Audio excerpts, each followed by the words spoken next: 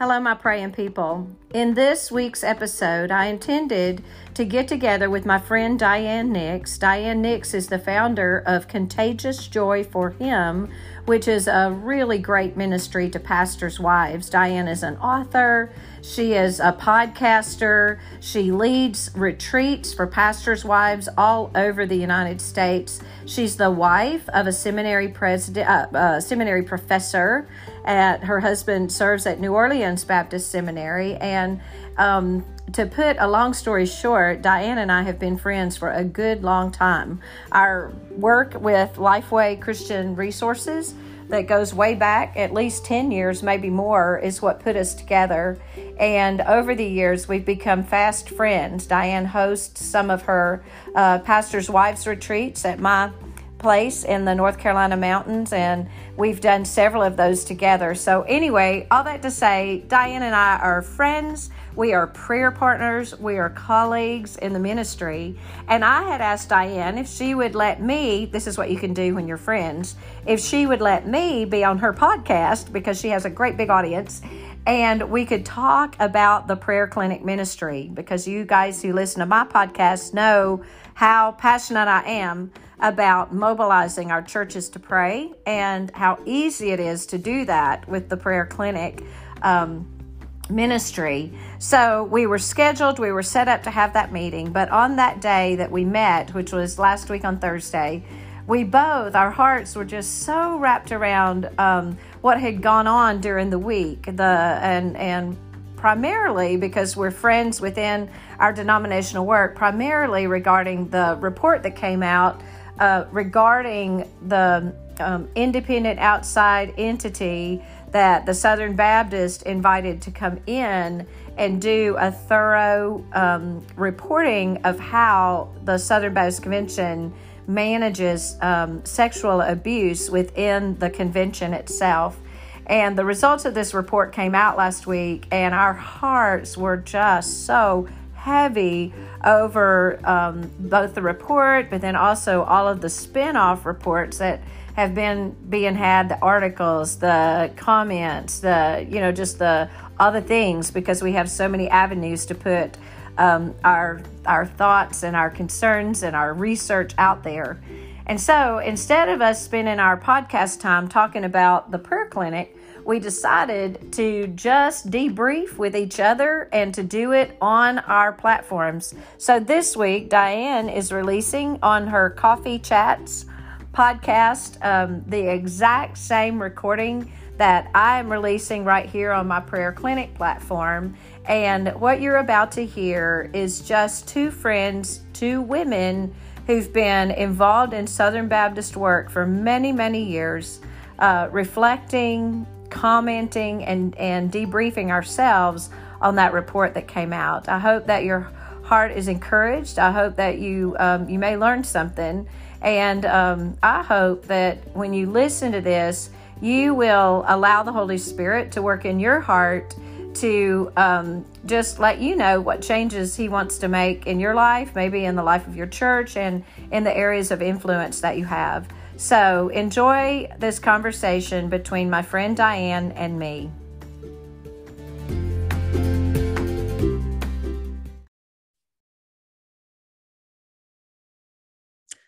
Well, hello, this is Diane Nix and Leanne McCoy. Diane Nix with Coffee Chats and Leanne with prayerclinic.com, her podcast there. And Leanne and I have had scheduled a podcast where we were going to talk about prayer clinic the whole time and get you started on prayer and prayer clinic and just what that would look like. We still want you to do that. We want you to be a part of that. But you're going to hear this podcast today. We're going to discuss with you really what has been dropped in our lap this week as we've looked in our denomination at a report that's come out on some abusers and what's been done with that, and just how we wrestle through all of that. And Leanna and I thought it'd be a good idea for us as ministry wives, speaking to mainly ministry wives. Leanne and I both have been in ministry for a long time, And we won't add up the number of how many years that it's close to 100, but we'll just I say was about that to say it's close it sounds pretty remarkable though. Maybe we will add it up. Maybe we will. How many years have you and Tom been married? 30, let's say 35, I think. Okay, so Preston and I've been married 38. I was going to say 73 years of combined experience of living on the front line as a woman in ministry and a leader of women's ministry and leader of women and ministry wives. We have a combined experience, and our voices together, we hope to just shed some light and really just help you and I both to process a little bit of our emotions about what this report means to us as our denomination, and what we might need to do in our response as we deal with sexual abuse and women in ministry. We hope you'll listen, and you'll be able to listen to both of us on each one of our platforms. So listen in as we talk about abuse. Hey, Lynn. So I think that it's important to let our listeners know that we didn't, and you did, we didn't map out and prepare for this. And so it truly is just our kind of debriefing, because we're good friends, we respect each other, and we are out there serving the women in our churches. And both of our ministries are go far beyond the Southern Baptist Convention. But Diane, one of the things that I've said this week is I think I was Southern Baptist before I was Christian, because my parents were members and active members of the Southern Baptist Church. And way back then, you know, when the dinosaurs were roaming the earth, all of that mattered a whole lot. Like, your denomination was like so many things that were large and institutional and coming out of the builder years after World War II. And they were well respected. You know, I remember my parents respecting their pastor and respecting their church, and then just loving their denomination. I remember that when people went to the Southern Baptist Convention, which you know, we know, and some people may not understand, but the Southern Baptist Convention only exists for 2 days in the month of June. Exactly. The rest of the year, the executive committee conducts the work that the convention has given them to do. And that's why this report came out, was because last year in Nashville, the Southern Baptist Convention met and voted to have an outside entity come in and do a report like this. And so the executive committee then executed that at the request of the convention. And I think that's just a piece to understand. I think that some of the one good thing is, and I've read even from CNN when the report first came out, they actually reported that this truth that I'm about to say, and that is that the report itself it came from an outside group, but at the behest of and at the invitation of the Southern Baptist Convention itself. So the Southern Baptist Convention, requested this report to be done. And all along the way, we have requested that when the report was completed and it goes public, that it would be transparent. And so this is not, it is a sad day for the Southern Baptist Convention as the report has gone public, but it's not a surprise that the report has gone public. I just want to lay that groundwork. Yeah. Well, I think that's a really good point. And I think it's also a great point to make that you said that we exist as a convention really 2 days out of the year, because every one of our 48,000 plus churches are autonomous, and we are not acting as a typical convention or denomination, because usually a denomination denotes that we have a head, and the executive committee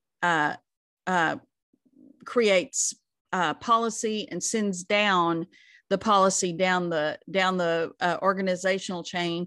And that's the reason at the convention, we actually set policy for those 2 days. And so we're a bottom up type of organization where we are all autonomous. And so that's the reason you'll find every single type of flavor of Southern Baptists out there, from the most almost liturgical to the extreme, almost it looks like non-denom in church, and how they worship and their polity, their practice, and how they do life and work in the church. And so the members of those congregations who are voted on by their church came together last summer and voted from on the floor. And there's been argument, I've even said this, that I don't know that every bit of the language was understood by the messengers, but it's still yet it was voted on by not a small group of people. There were like 16,000 messengers that came to Nashville that voted for this, and many people who were just salt of the earth folks that said, we want to know, this has got to stop. And it's been a huge conversation throughout this past year about what's going to be happening, what kind of report this outside group will bring to us. So it should not, as you've inferred, that it should not be a surprise to us. But it's grievous. What we've read is grievous. And I was with a group of women for some training last week, and one of them is just a sweet woman of God, but she's a very strong leader, and she's an attorney in her own right. But every single time she gave a small report on just our organizational structure as Southern Baptist, and many times and multiple times then through text messages, I've watched as she is moved, she is grieved out of what we've read, and the impact on the women and the other victims that we see in our congregations, and those that are abused, those that were abused and were not given a voice. That's been the grievous thing. That's been one of the major grievous things, that they were told, even some of them told, that for the sake of the convention and the unity of the convention, we don't talk about something. And so, I know there's always two sides to the story. And I think that the other side is getting heard. And I'm not on the inside circle, so I don't know everything that's going on, but you and I can definitely speak to the fact that what we know personally is that biblically, that whatever the other, both sides are, and wherever all truth lands, there is got to be a reckoning. Right. There's got and I to think be. That is what's happening. And I hope that every victim and even those that we don't know about yet, I hope that every victim of sexual abuse at the hands of clergy or at church leaders that went to their church, fully expecting this place that represents Jesus's love and supposed to be the body of Christ. I hope that every one of them have some sense of, as these days go forward, that they are being heard, and that that restitution, if it can be, it is being made. I think there needs to be, and I think also, I know you and I were talking prior to going on live here, but you and I both know people who have suffered abuse and whose names could be in this report, or their perpetrators' names could be in this report. And we know stories ourselves of how situations were handled. And it's a hate that we live in a world that is like this. It's like just wicked horribleness when people that are supposed to be representing Christ are participating in something so contrary to the heart of God. But I love that the Lord is true to his word when he says that nothing is hidden, and that which is hidden will be brought to the light. And I feel like that's some of what has happened here. I do want to, just for the sake also of understanding, and it is to explain to people how the convention works. With us being low autonomous churches, really the thing that creates community within the convention is how we financially carry on work beyond what the local church is doing. And that's in our mainly our missionary enterprise, but also in various our seminaries and some other ministries. And so that's all given through an offering that several years back was named the cooperative program, because we all cooperate together to give the money to this. And then the decisions on how to disperse this money are made in the conventions, both the state conventions and then the national conventions. And that's how that money is done. And so when people, and it says this in the, is talking, this is what the report is talking about, when people who had the responsibility for managing that money saw the magnitude, or even maybe even not the magnitude by numbers, but magnitude by even the situations that were coming to them, they unfortunately felt like they were the protectors of God's kingdom work, and that they had to they weighed in the balance. Do we expose this and really take care of this person?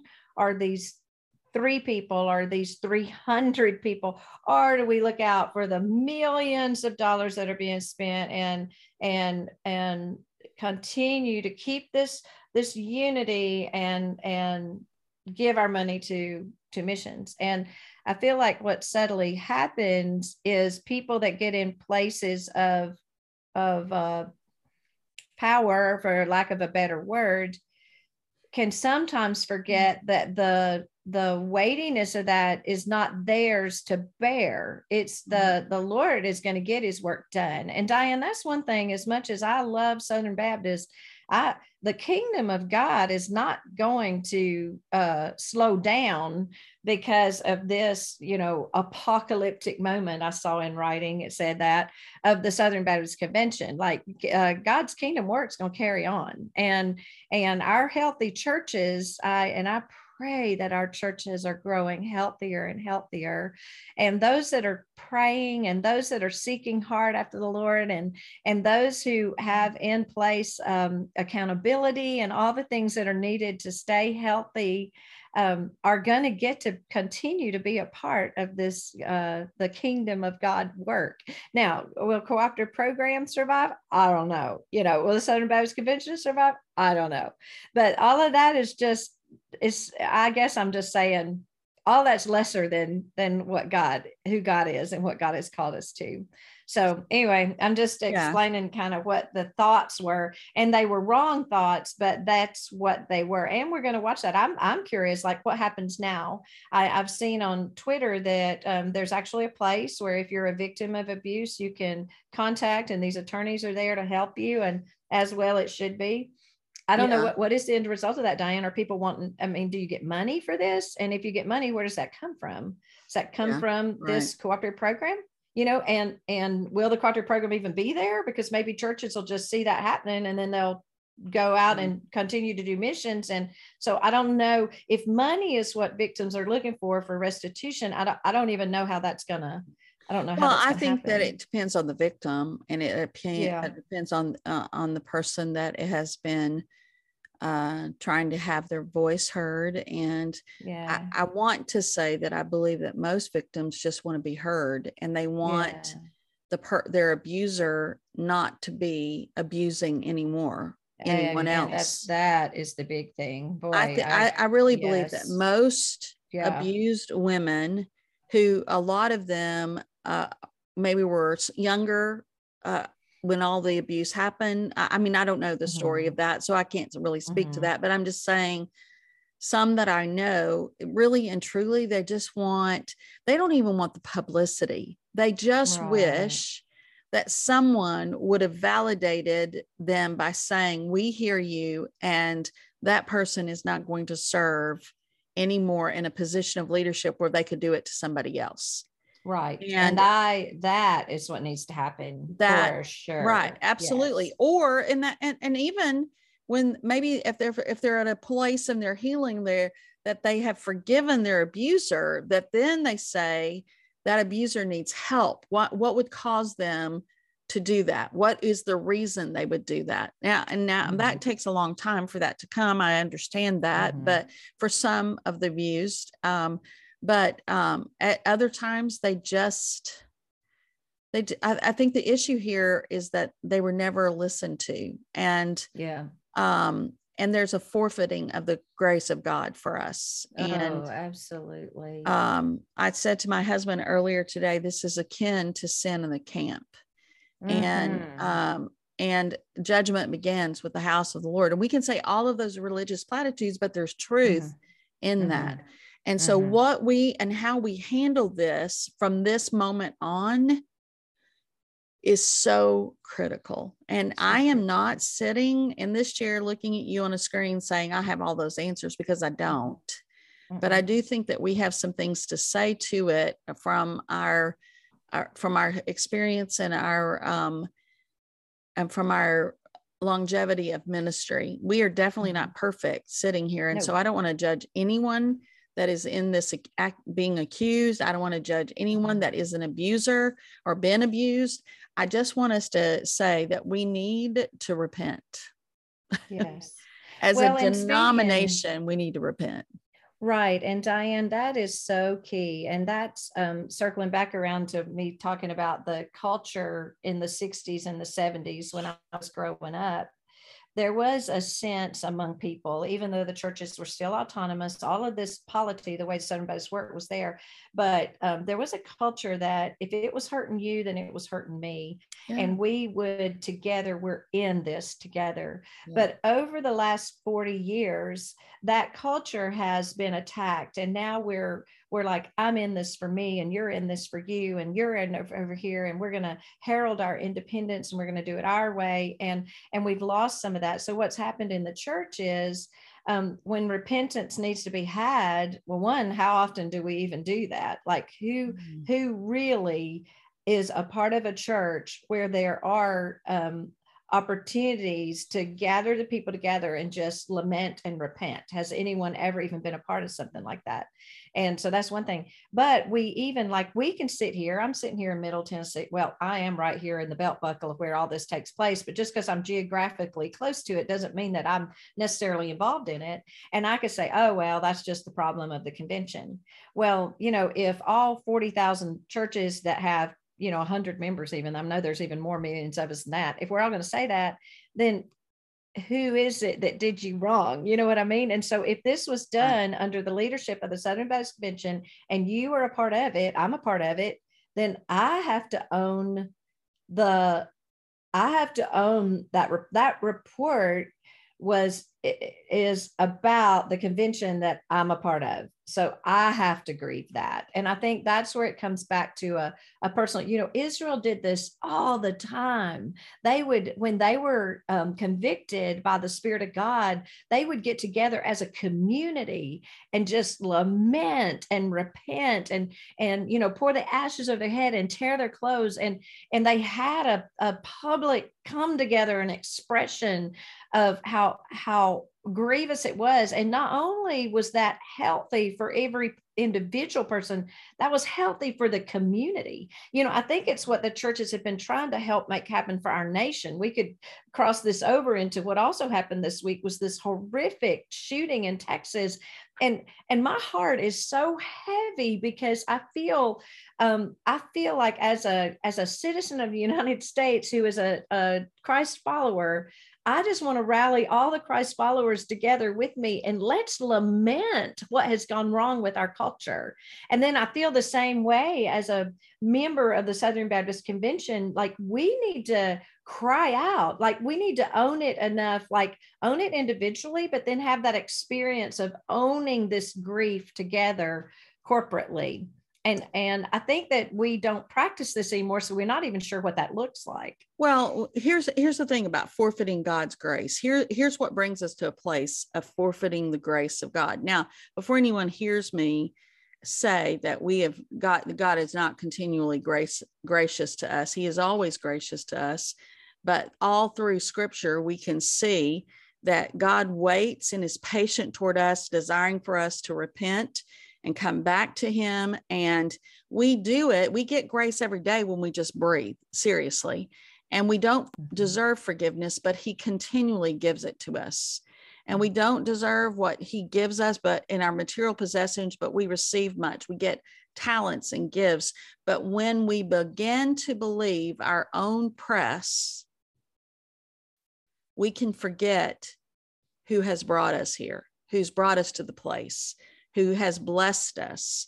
And he never forfeits his grace. We forfeit his grace. We do things, we shove it back in his face. Sometimes we either don't acknowledge it or we abuse it by not keeping our pride in check about who we are and who we think we are. And you mentioned that and alluded to that by even saying just a few moments ago about how God is still at work. And yet we need to own what we need to own. And so when Paul said, imitate me as I imitate Christ, that we need to be imitators, not celebrities, and not expecting God to take care of us because we are the Southern Baptist Convention, but that we need to be lamenting this truth that's been brought out, this report that has obviously brought us to a place of alarm and surprise and grief, deep grief for many of us. I mean, several times today, I've just wanted to cry. I mean, I'm just saddened by the fact that we're having to deal with this and what it's doing to everyone, but what it has done to those people that have been treated in such a way. And you and I get unmerited favor every day from God. We have had unmerited favor with our denomination, but I think now is a time where we need to seek mercy. And we need to take not only steps of making certain that we address these issues. And like what you said, what was the website? Did you say the website? Can you get that so we can get that out and we can make sure that women know, or our persons will know if they need to make a report, they can. But here's the thing, we need to make those kind of steps. And we need to also take action on those 2 days that we're there at the convention, that we make steps. But in the initial step, if we take those steps without confessing and lamenting and repenting, then the steps that we take will just be religious steps, or they'll just be, we've got to seek his face, which is exactly what you're saying about the Israelites. When they figured out that, hey, listen, we have been acting not in accordance with God, what God wants us to do. We need to repent. We need to repent today. And we need to be, so that we can receive mercy from the throne. But then we need to be active of those that have been abused, to say, we're sorry, please. Sure. I just taught this weekend at a Ministry Wives retreat, that in my family growing up, see, you grew up, Southern Baptist before you were a Christian. Yeah. I didn't grow up with a spiritual legacy. And this kind of stuff would make me want to run. Like if I hadn't been in the trenches for 38 years, I'd be going, see you later. We're out of here. Right. I'm not dealing with this. But I've now lived long enough to know that the truth is nobody on this planet and no denomination is without fault and sin, because we're a collective group of people in a denomination. And so we're sinners. The problem is when we don't address it as we should. The problem is when we don't look at it through the lens of Scripture on a regular basis, and we don't surrender our own agendas to God and say, God, we just want your agenda. And so we have to be imitators to mimic what God would do in the situation. And there's going to be some judgment. There's going to be actions taken. Some of those are already starting and some of those have already happened. We need to take steps, but we in prayer need to take action and on our bended knee say, please forgive us. Not just we're sorry. Because when I was growing up, this is what I taught this weekend. When you're confessing sin and you're repenting, you don't go, I'm sorry. I'm sorry. I'm sorry. I'm sorry. I'm sorry. I'm sorry. No, you say, please forgive me. I agree with you that we are wrong. We were wrong. Yeah. And we do it as a body, right, because it brings about the presence of God. And it is a deep, deep personal and corporate admission of sin. And repentance is always foundational for spiritual warfare, because the enemy loves this. Our greatest foe loves this kind of junk. He wants to keep us from dealing with our sin and our iniquities and our rebellion and all the stuff that we do that do not align with God. In my family, we said, I'm sorry, I'm sorry, I'm sorry, when it was horrible the night before and all kinds of chaos had ensued, and there was fighting and yelling and violence and drunkenness and cussing and all of that. But the next morning we were supposed to get up and we were supposed to act like nothing happened. And we're not supposed to discuss it because it would be too painful. So I think we need to understand that when we come to this initial convention, it's going to be painful. But lamenting is painful.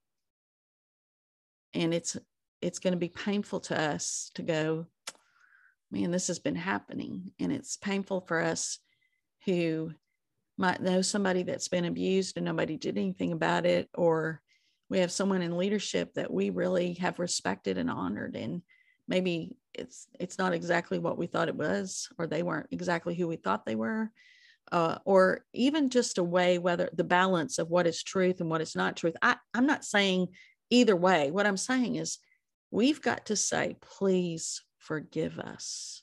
Yeah. Because we know they're abused. There are those that have abuse, or victims of abuse is what a better way to say that for me, because I get my words mixed up. But the victims, we need to say, please forgive us. But we also need to say, God, please forgive us. Forgive us as a convention, and help us set the right things in place so that we can protect those that we say they can be safe in our midst, and help us hold our leaders to accountability. Yeah. It's good. That phone number, there's a phone number and a website, and we can, I'll put them in my show notes. I know on my podcast, is the phone number is 202-864-5578. And the website is SBC hotline at guidepostsolutions.com. And this was posted by the SBC Executive Committee out on Twitter, and is a place to be able to say, yes, it's kind of like Me Too. Yes, I was abused, and they're going to be able to guide and direct you there while we're in the process of putting more permanent systems in place to be able to report abuse. So that's what that is, 202-864-5578, and SBC hotline at guidepostsolutions.com. I would like to shift gears for a minute, Diane, and talk about how the enemy uses this. You and I both teach on spiritual warfare a lot. I've written several books on it, and the enemy, like you said just now, loves an opportunity like this, because what the enemy is able to do is he can take what is true and what is happening, and then he can give it a spin, and always with a lot of emotional attachment to it, and communicate it to a secular mind and heart. And then the secular mind and heart, the secular meaning the person separated from the Spirit of God, one who doesn't have that personal connection with God yet, then they look at it and think, oh my goodness, I'm not going to touch a church with I'm not going to come within, 100 feet of a church because of the craziness going on. And here it goes again, because I know I'm not secular minded. And I remember thinking that when all these stories came out about the Catholic Church through the years, I was like, oh my goodness. And so that's what is happening, but it's also happening at the same time that there's a very much of a cultural current that is very, I don't even know to say trendy, but it's just powerful right now. And that's young people who are deconstructing their faith. Mm-hmm. And I speak on deconstruction often on my podcast because it's the battlefield that I'm fighting on right now in my own life, with a couple of my children that have gone through this process. And so I've learned a lot about deconstruction and been a part of a lot of conversations with my own young adult kids. And so let's talk about what happens to, the 20-something, 30-something year old sons and daughters of pastors and their wives at a time like this.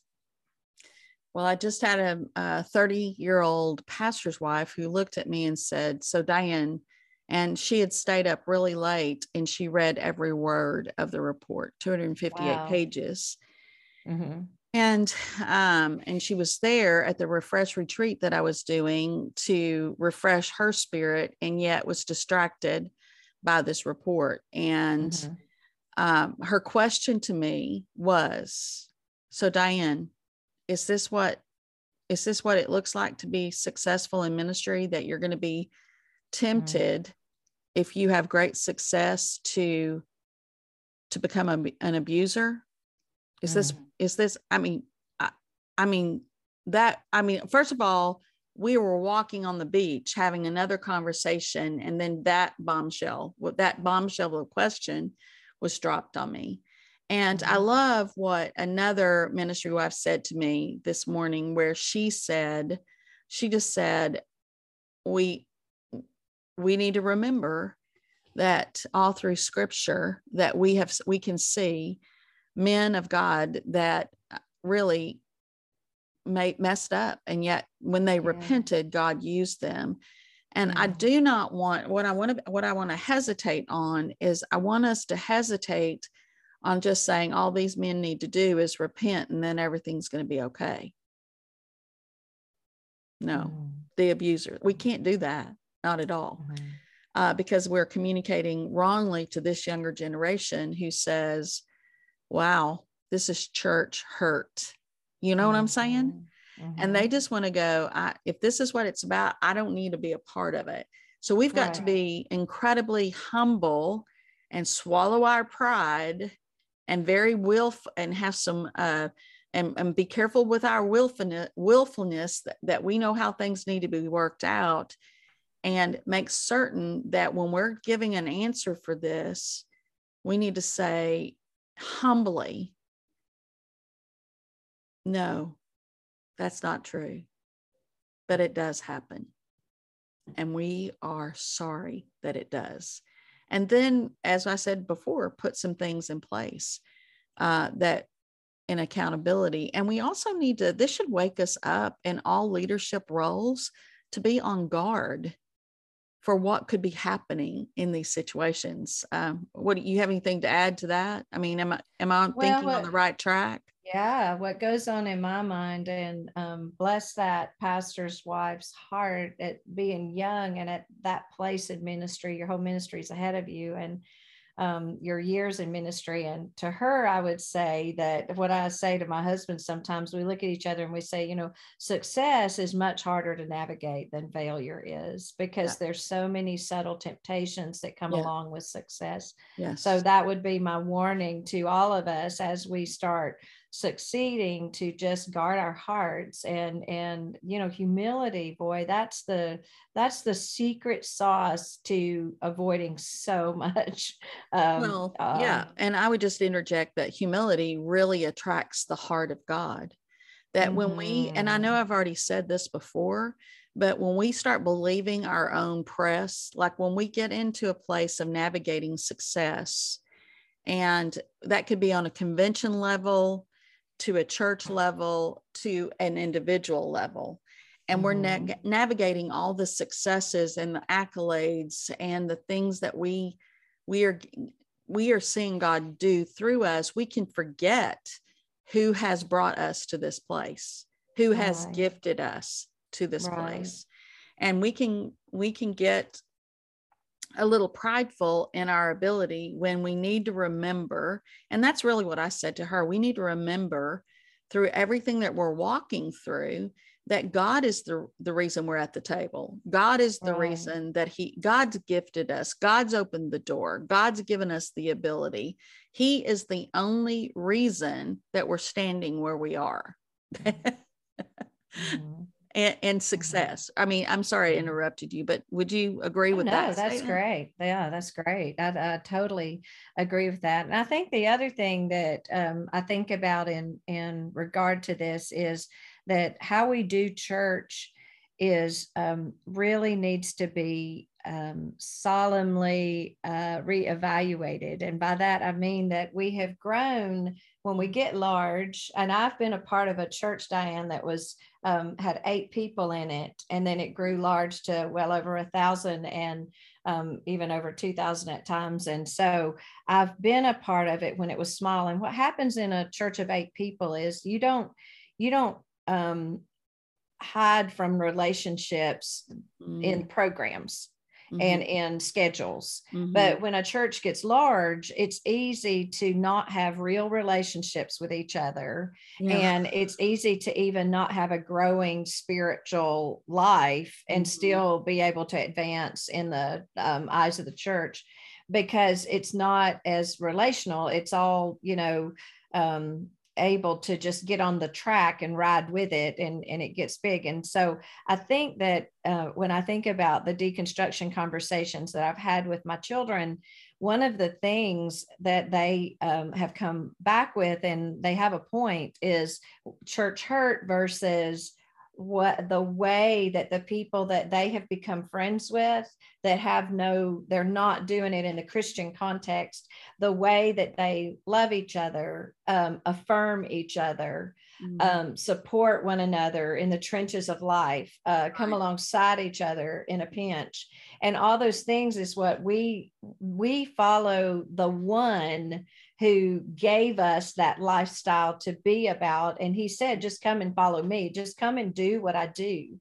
But that's not what we do now in church. What we do is show up at the office and we make sure that the calendar's just right. And we're making the videos for the promotion, and we're buying the equipment for the next cool thing we're going to do in worship. And so I'm just saying, and I don't know what that looks like, but that's also, I would just say, we got to have real, authentic relationships with each other.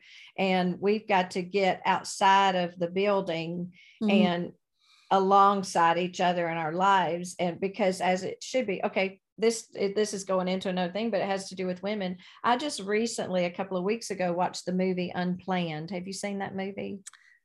I have seen excerpts of that movie. Multiple excerpts, but not the whole movie as a whole. Powerful. Really? Well, I got on YouTube and started watching it late at night, and I stayed up until the wee hours of the morning and finished watching it. It's like a 2-hour movie, but it's about a woman who's still in the right to life world, of promoting and being anti-abortion, but she was a director of a Planned Parenthood abortion clinic. Right. And through this process came over to the other side. Right. Well, what I walked away from that movie. It was so good. I highly, highly recommended it. Y'all look it up and watch it, and it'll leave you disturbed. Like you will, just same as I'm saying, I am to blame because I am Southern Baptist. I am to blame in the abortion situation in America if I don't speak up. And many times I've chosen not to because I don't want to be controversial or I don't want to get off track. I have all my reasons, but anyway, that has changed since I watched this movie. And, what I really came back with, though, was thinking, if a girl in a crisis pregnancy, and I have a daughter she never even entertained the idea of abortion, but she got pregnant at 18 years old and had to walk through that with 2,000 people watching her. So I am a mother of a girl who's been in a situation where that was hard. And, but if every girl who was in that situation, if we were so like Jesus in our churches, like we ought to be, that she knew just because of how we do church, that she could walk into any church on any street in any community and her needs would be met. She would be received with grace. She would be loved. She would be valued. She would be acknowledged. Everything she needs would be taken care of out of the generosity of the people in that church community. Then I believe the church itself could solve the issue of abortion. We're looking to the Supreme Court and the government to do what I think God's like, this is what I gave y'all to do. Like, and he's told us how, if my people will humble themselves and turn from their wicked ways and seek my face and pray, then I will heal your land. And I think the healing comes in healing us and making us more like Jesus, so that we are bringing people who are just in a desperate place and they need help. And that's what I'd love to see happen in our churches as a response to this, and to this report that's come out, this Guidepost Solutions report, as a response to the Texas shooting, as a response to the Roe versus Wade that's going on. I mean, really, but it's not, we can't just beat people with a Bible, the Southern Baptists are the Bible people. We don't want to just hand them the Bible. We want to say, we are the Jesus people. You come here, we're going to give you what Jesus would be, but we're not doing that. That's what I feel like that's what we need to change. Yeah.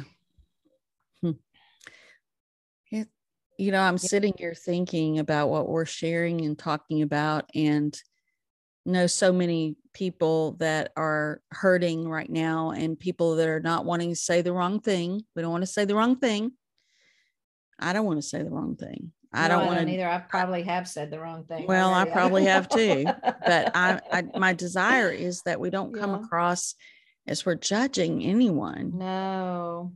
But I also know that it's not judgment to cry out for the victims. And it's also not, I was sitting in the same meeting that I've mentioned before, and listening to some young women who are getting their education. And one of them said, in relationship to what our kids are listening to, and deconstructing their faith and walking through that place. And not every child is deconstructing their faith, but a lot of them are. A lot of our young adults are deconstructing their faith, and they're crying church hurt. I mean, they're going to cry church hurt. And when they were asked, these young people who were students were asked, define what church hurt looks like. And what I heard, and I hope I'm not quoting this wrongly, but one of the answers given was that sometimes it's not that young people that are deconstructing faith are non-believers and don't want to have anything to do with the church. It's not that they personally have experienced church hurt, but they see what's on Twitter, and they're watching us, and they're watching like this report come out, and they experience church hurt, and they say, I want nothing to do with this. That's right. I want nothing to do with this. And you know what? The only way that we're going to overcome that is by repentance and acknowledgement of any wrongdoing, no matter how minuscule or how great. God, forgive us, have mercy upon us. And really what I'm seeing posted is all about lamenting, and lamenting. Really, the definition from what I looked it up because I wanted to know, and I wanted to know a true, what everybody's talking about. We need to lament. I even use the word, we need to lament. Well, do I really know what that looks like? And lament as a noun is a passionate expression of grief or sorrow. We need to be sorrowful over this report. We need to express grief, and we need to mourn. We need to mourn that this is where we are. This is where it's come to, and this is what we've done. And we use it collectively as because we're a part of this denomination. Whether or not we really did it or not, we have to ask for that so that we might experience the forgiveness and mercy of God upon our denomination. I mean, I just know what's so beautiful about it. I just think that lamenting is biblical. We got a whole book in the Bible called Lamentations. Yeah, absolutely. all about it. And when Jesus, remember, went and healed Jairus's daughter, in that culture, they would pay people who were professional mourners to come in and just grieve loudly at their homes to help magnify their pain.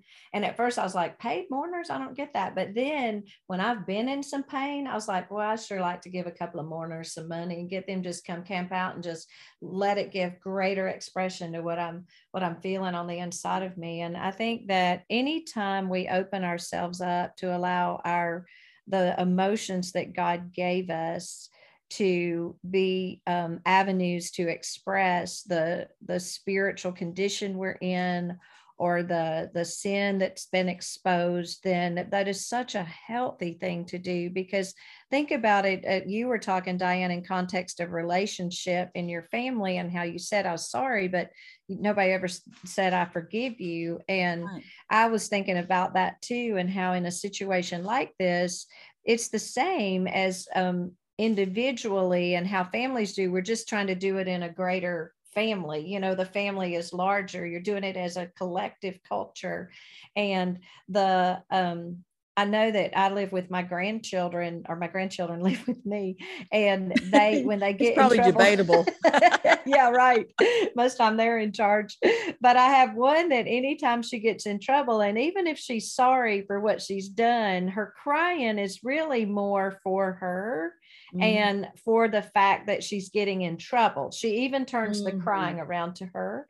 And I think that could very much happen in this situation with the Southern Baptist Convention if we're not careful. Yeah. We're so used to being in the spotlight. We're probably right now, people are probably sitting around talking about, now, how are we going to host that lamenting service, because everybody's going to be watching us and they need to see us lament. And so my prayer is that we don't do it like Sweet Little River does, to where we escalate it to the point that it's really not about the crime I committed. It's more about me having my feelings hurt that I got in trouble for doing the wrong thing I did. You know, we don't want it to be like that. Right. And so there is and I don't know if that kind of raw, real anguish can be expressed in a large group context of something like this, because like I was saying before, just like church, the denomination, it's so program centric. Everything is programmed now, you know, it's just different. And when Jesus came, the culture of the church was incredibly relational. It wasn't programmed. It wasn't a programmable thing. It was a relational thing. Right. But I think go ahead. Go ahead. I was just going to say what our deconstructing kids are finding, or I have one deconstructing child who has found or is seeking out real community, because she loves community and she wants real community. And so she is, and I think from my observation point, sometimes that can be found. It should be found. From my point, what I long for in my heart is that real community is happening in our churches. And even as I say that, I think about real community that is happening in my church. And I know people listening to us, they're like, yes, we have real community, and that is good. And what we want to do is just continue to have real community with each other. And then to be able to, for those that are going to Anaheim, and Diane and I both are going, let's just pray that God would give us real transparency and community, and that the Spirit would dwell with us so richly that He would be orchestrating what's going on in the services, regardless of what those people who have the responsibility of that have planned, and that the Holy Spirit would really do that. I would love to be a part of something that well, here's the thing. I don't know if it can be orchestrated in our meeting, but there's several pre-meetings, like Monday morning and Tuesday's breakfast for ministry or for women that is hosted by one of our seminaries, and our Monday morning session and our lunch. And we cannot ignore, I hope that we don't ignore all that's happened. And the last 2.5, 3 years has been filled with crisis upon crisis. We've had the pandemic, and it's ravaged us. I thought about Anaheim, California, when the Southern Baptist Convention has not been there in like 40 something years, maybe 40. I know for certain it's 40 years that it's not been there in California for that many years. And that of all years, that this would be the years that they're hosting this. And how they must be on their knees praying for God to do such a mighty work here. And then this report is out, and we've had the devastation of a Ukraine crisis. We've had the pandemic. We've had the Roe versus Wade thing. We're going to have, we'll probably have all kinds of, we might have some protests to that, but the world will be watching is what I'm saying. We've had this shooting, this tragic that is now polarizing even those of us in the Christian world about gun control.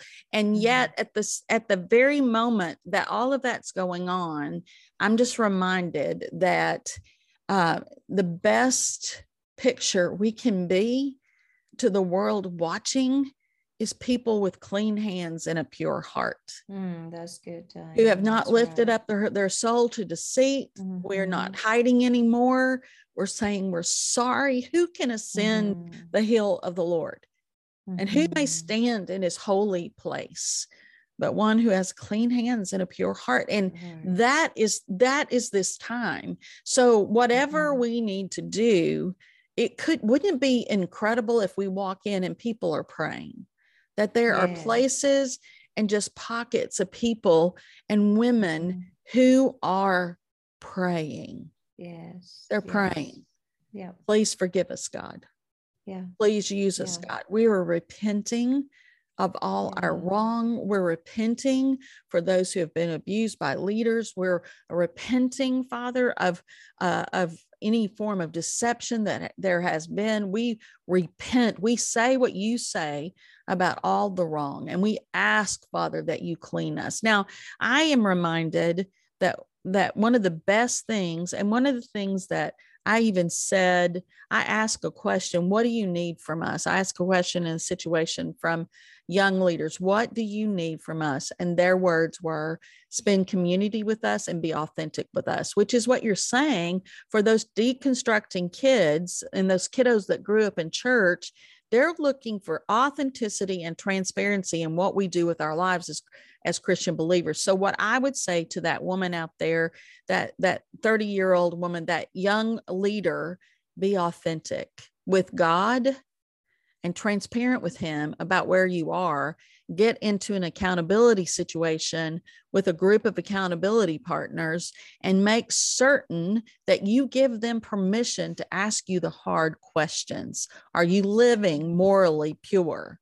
Are you being tempted in a situation? You know, the enemy doesn't come up to us and say, hey, I'm the big bad devil. I'm going to come and I'm going to ruin your ministry. I'm going to put his temptation before you where you can't overcome it. I'm going to separate you from any kind of accountability. We're going to keep you so programmed that it's all about function and success. We're going to measure our success in our churches by how many numbers we have, how many successful conversations we have, how many campuses we have, all of those things, instead of doing what you said, which is let's measure our success according to how we've created community where it's safe for sinners, and then not having protection in those places. We do need to program some to make sure certain in the culture that we're living in, that we're screening people. We're making certain that there's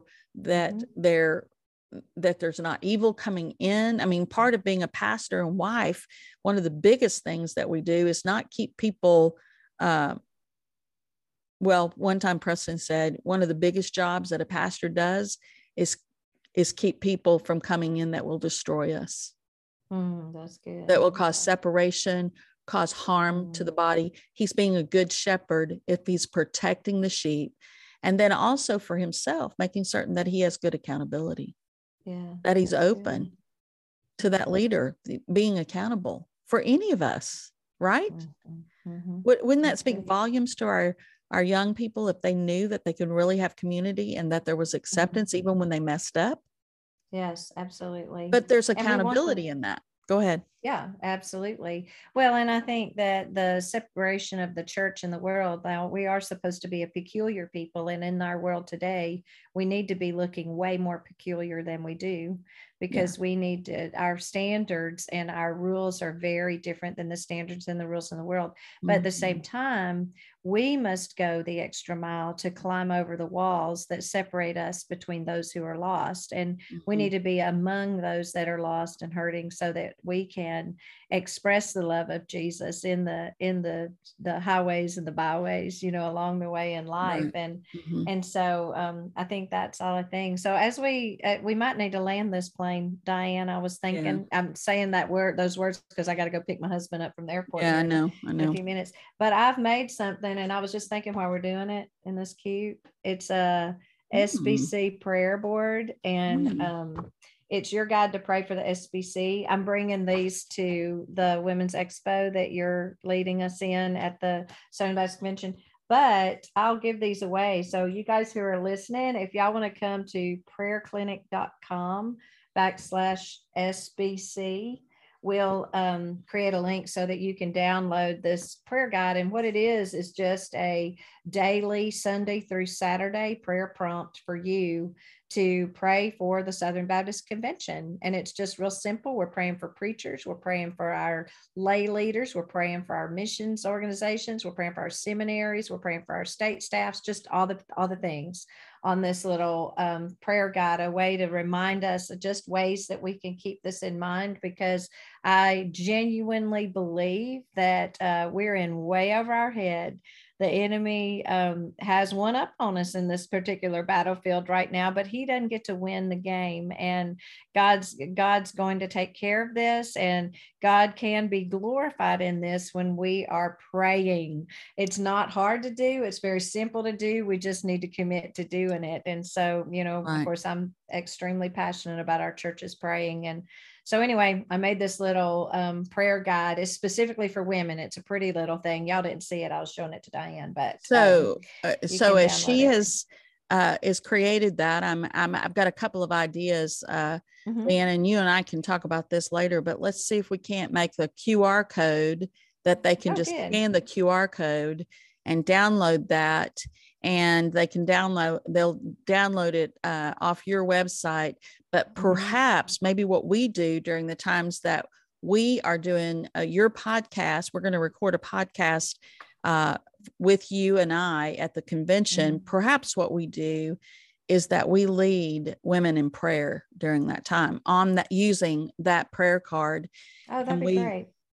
We can just really pray. And I think that we could, both of us, in this this time together by praying. And I'm telling you, I'm getting emotional about this even now, that what we've been a part of, you and I, for all of our lives as ministry wives, frontline leaders, in the trenches, spiritual warfare for us. And some people disagree with how we battle with spiritual warfare, but that's okay. They can disagree with me and they can disagree with you. But the truth is, some of all of that will shake out in heaven. And some of us need to know that we need to know that the enemy is after us, especially in the world that we're living in today. Yeah.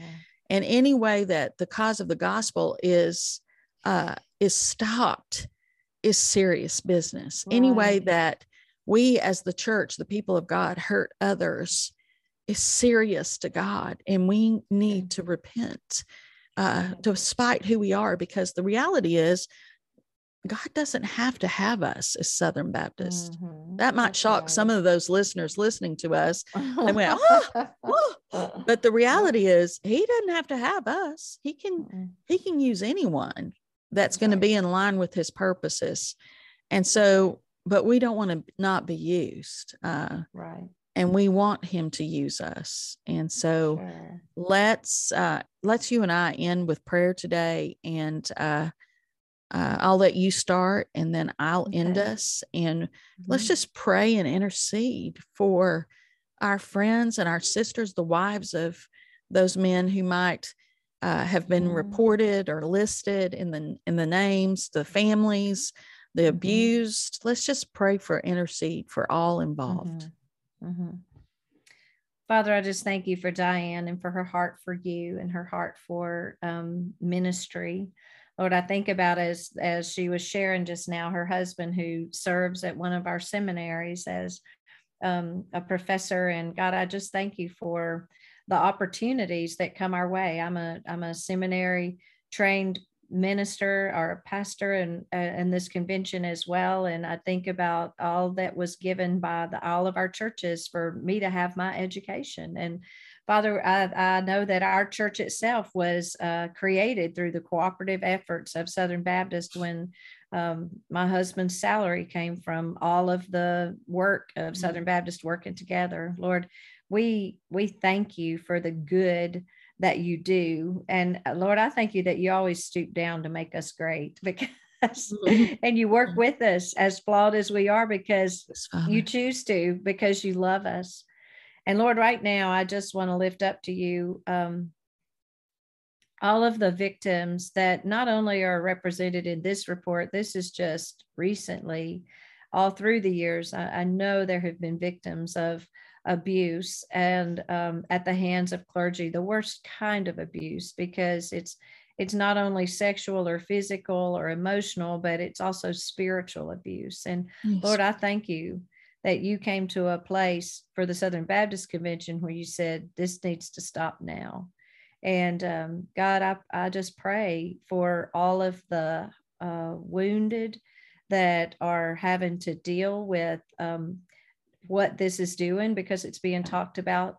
Suddenly what was in the dark is in the light. And Lord, I know that even the friend I know that went through something at a different church was reminded me the other night, she's far removed from it and very healthy. And God, you've been so gracious in her life. But I was reminded of what it was like when she was going through that situation. And Lord, so many, God, I just invite you to bring healing to their hearts, their minds, their spirits. God, I invite you to use those of us that have not been abused to deliver that healing through our compassion and through our lamenting and through our confessions, Lord, and just through our come alongside and wanting to hear and giving it a voice. And Lord, I pray against any scheme of the enemy that would take what has already been done and magnify it even more. Lord, I just pray that at every turn, this is the extent of it, and that what comes is you sweeping in and taking what the devil meant for harm and transforming it to good, to health and wholeness for the victims, to restitution and redemption for the perpetrators, or justice for them, Lord, even. And I know that you can get justice where even the courts can't. Yes. And God, just this whole situation, Lord, we ask that you would work in us and through us, especially as those several thousand that'll be gathered together in California in just a few weeks. Lord, I pray that even now in our quiet times, in our conversations, in our churches, that you prepare our hearts for the come together of the Southern Baptist Convention. I thank you for my friend Leanne, where we can meet together and we can have this kind of conversation over podcast, where we are trying to just exhort and encourage our fellow sisters in ministry and leaders in their own churches as they work beside their husbands, and women that will be listening to us that are leading in their own ministries. Father, I just thank you that I have a friend like Leanne who is like-minded, and for her heart and friendship that she has extended to me. And Father, I know that I don't have all the answers. I'm not smart enough to have all the policies and the practices put in place that we need to put in place to have stronger accountability. But I know that you do, and you have people who have that kind of knowledge. And so right now I'm dealing with us spiritually. We just need to grieve and lament passionately and mourn over things that have happened. And we do, Father. We ask you to forgive us. We ask that your mercy and grace be upon us, that we do what we're supposed to do and say to you what we're supposed to say in agreement to you about sin. And then that we will take care of those that have been wounded and hurt, and that we would do the right thing, Father, according to what you say is right, not according to what we think is right, but what you say is right, and what you say we're to do in accordance with repentance and lamenting. And we're asking, Father, that you would not forget us, that you will use us again, and that you would help us in humility to walk with great humility in the coming days, knowing that if we see a great move of your Spirit, it will because we've understood and remembered that our greatness comes from you, not from our own strength or our own ability, but your hand placed upon us. So we bow our knee and we repent, Father. We cry aloud and we weep and we mourn, and we pray that you will not forget us, and that we ask that you would use us greatly for great revival and awakening in our land, and that you would hear the cry of our heart for our children and our children's children, and that we might see you move upon them, that they will not look upon our mistakes as a way to escape from you or change the way that they do life or away from you, but they would find real community because they will know us by our love and about our willingness to say that was wrong and hold each other accountable, but also bring them in. Father, we're just asking you to move. So when we get to Anaheim, I'm asking, Father, that when we get to Southern Baptist Convention this year, that we come not cantankerous, not quarrelsome, not being a bickering lot, not being spiritually spoiled children, but coming humbly, bowing our knee before you, saying, mercy, please forgive us. Please forgive us for not being who you've called us to be.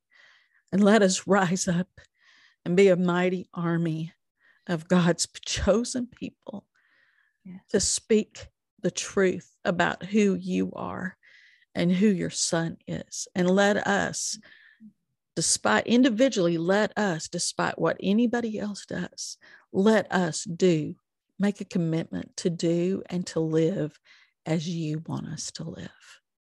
Loving those you put in our path, loving them to Jesus. We love you, Father. Have mercy. In Jesus' name. Amen. Amen. Well, thank you for joining us here today, ladies. This is a very emotional time for many of us as we think about the friends that we have and the people that we know that have suffered, that are coming out in this report. And for those that we know maybe have never shared their story, we are deeply grieved and we mourn for what has happened to you. And we are sorry. We're so sorry. Please forgive us. Mm-hmm. For those that are caught in the crosshairs of all of this, that are caught in the conflict, we're praying for you. We're praying for whatever you need to do. We pray you'll do the right thing. Mm-hmm. For those that are leading us, that are much higher than us, who have much more influence than us, we're praying that God gives you his wisdom, that he will show you the next steps to take, mm-hmm. and that you will be very sensitive, not to the program, but to the presence of the Almighty God and to the Spirit of God living within you. For the women who will come and visit us at our Women's Expo, we pray that you will come knowing that you're going to be loved, you're going to be ministered to, and we're going to present you with some goodies, both at the expo and the women's luncheon. And where Ann Orge and the rest of her team, her assistant Denise Matthews and others are working tirelessly to present to you a flawless ministers luncheon, and where the team of our Monday morning session, those women are desirous of meeting you where you live. And that we as women who come to sometimes to the Southern Baptist Convention, and I know there are many of you listening that don't come, but what I want you're not a part of the SBC, but what happens to us sometimes with Ministers Wives, we come to the Southern Baptist Convention and we actually come thinking nobody sees us. And you know what? That's really what Monday morning and Tuesday at lunch is all about, is letting you know that we see you. And we know that you labor on the front lines with your husband day in and day out, and you are not forgotten. God sees, we see, and we're cheering you on. So listen to our sponsors that are sponsoring us, because Dayspring is one of my sponsors for Contagious Joy. They're showing up in a big way at the convention this year, and there's goodies in the bags that you will see, and there'll be gifts there, and there'll be gifts from North American Mission Board, Send Relief. There'll be gifts from the Prayer Clinic, and One More Child, who is a sponsor as well, who's showing up really big for you as a ministry wife. And we just hope and pray that you will take a moment and listen to the rest of this podcast as you listen to some things that will tell you more about these ministries who sponsor us so that we can do what we do for you. Above all things, I want you to remember that when you surrender to the call of ministry, there is a word that we are to remember, that whatever we do in word or deed, we are to do all in the name of the Lord Jesus Christ. God bless. Until next time, it's Leanne and Diane, and we're cheering you on. Yeah, we are.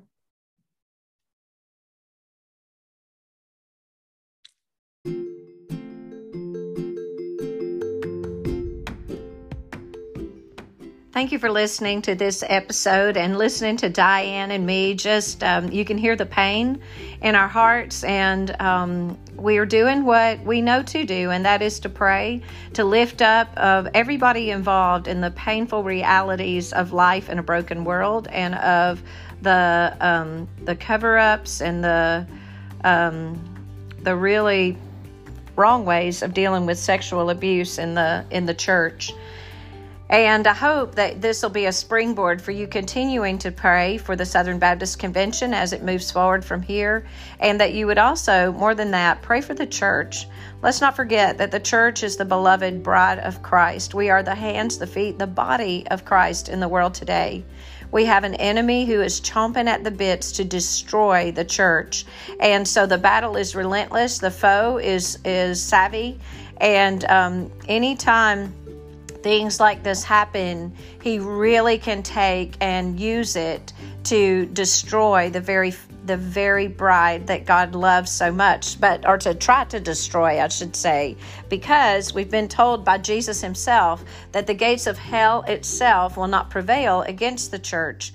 But while we are here in the world today, on our watch, let's do our best to be vigilant, to pray, to turn from our own wicked ways, to seek God's face, and beseech him to heal our land, but to start it with healing our churches. So let's just keep on praying, my praying people. Let me also remind you that if your church does not have an organized prayer ministry, I'm here to help you do that. We want our people to be praying. We want our churches to be prayer powered. And that really in our world today is what we need more than anything. Jesus is eager to return. And when he comes, he's looking for a church that is pure in its devotion to him through prayer. And he will heal so much of what's wrong with us when we're on our knees. So anyway, be sure to check the show notes today. I've got that free prayer guide for the SBC. It'd be a great prayer guide really for anybody as you're praying for the church. And then I also have on there that phone number to, if you have been sexually abused or you know someone who has, and they just haven't gotten anybody to hear them yet, and they are in the Southern Baptist world, you can use that connection that'll be in our show notes. So anyway, let's keep praying, my praying people. I'm looking forward to being with you next week as we kick off our Truth About Women summer series.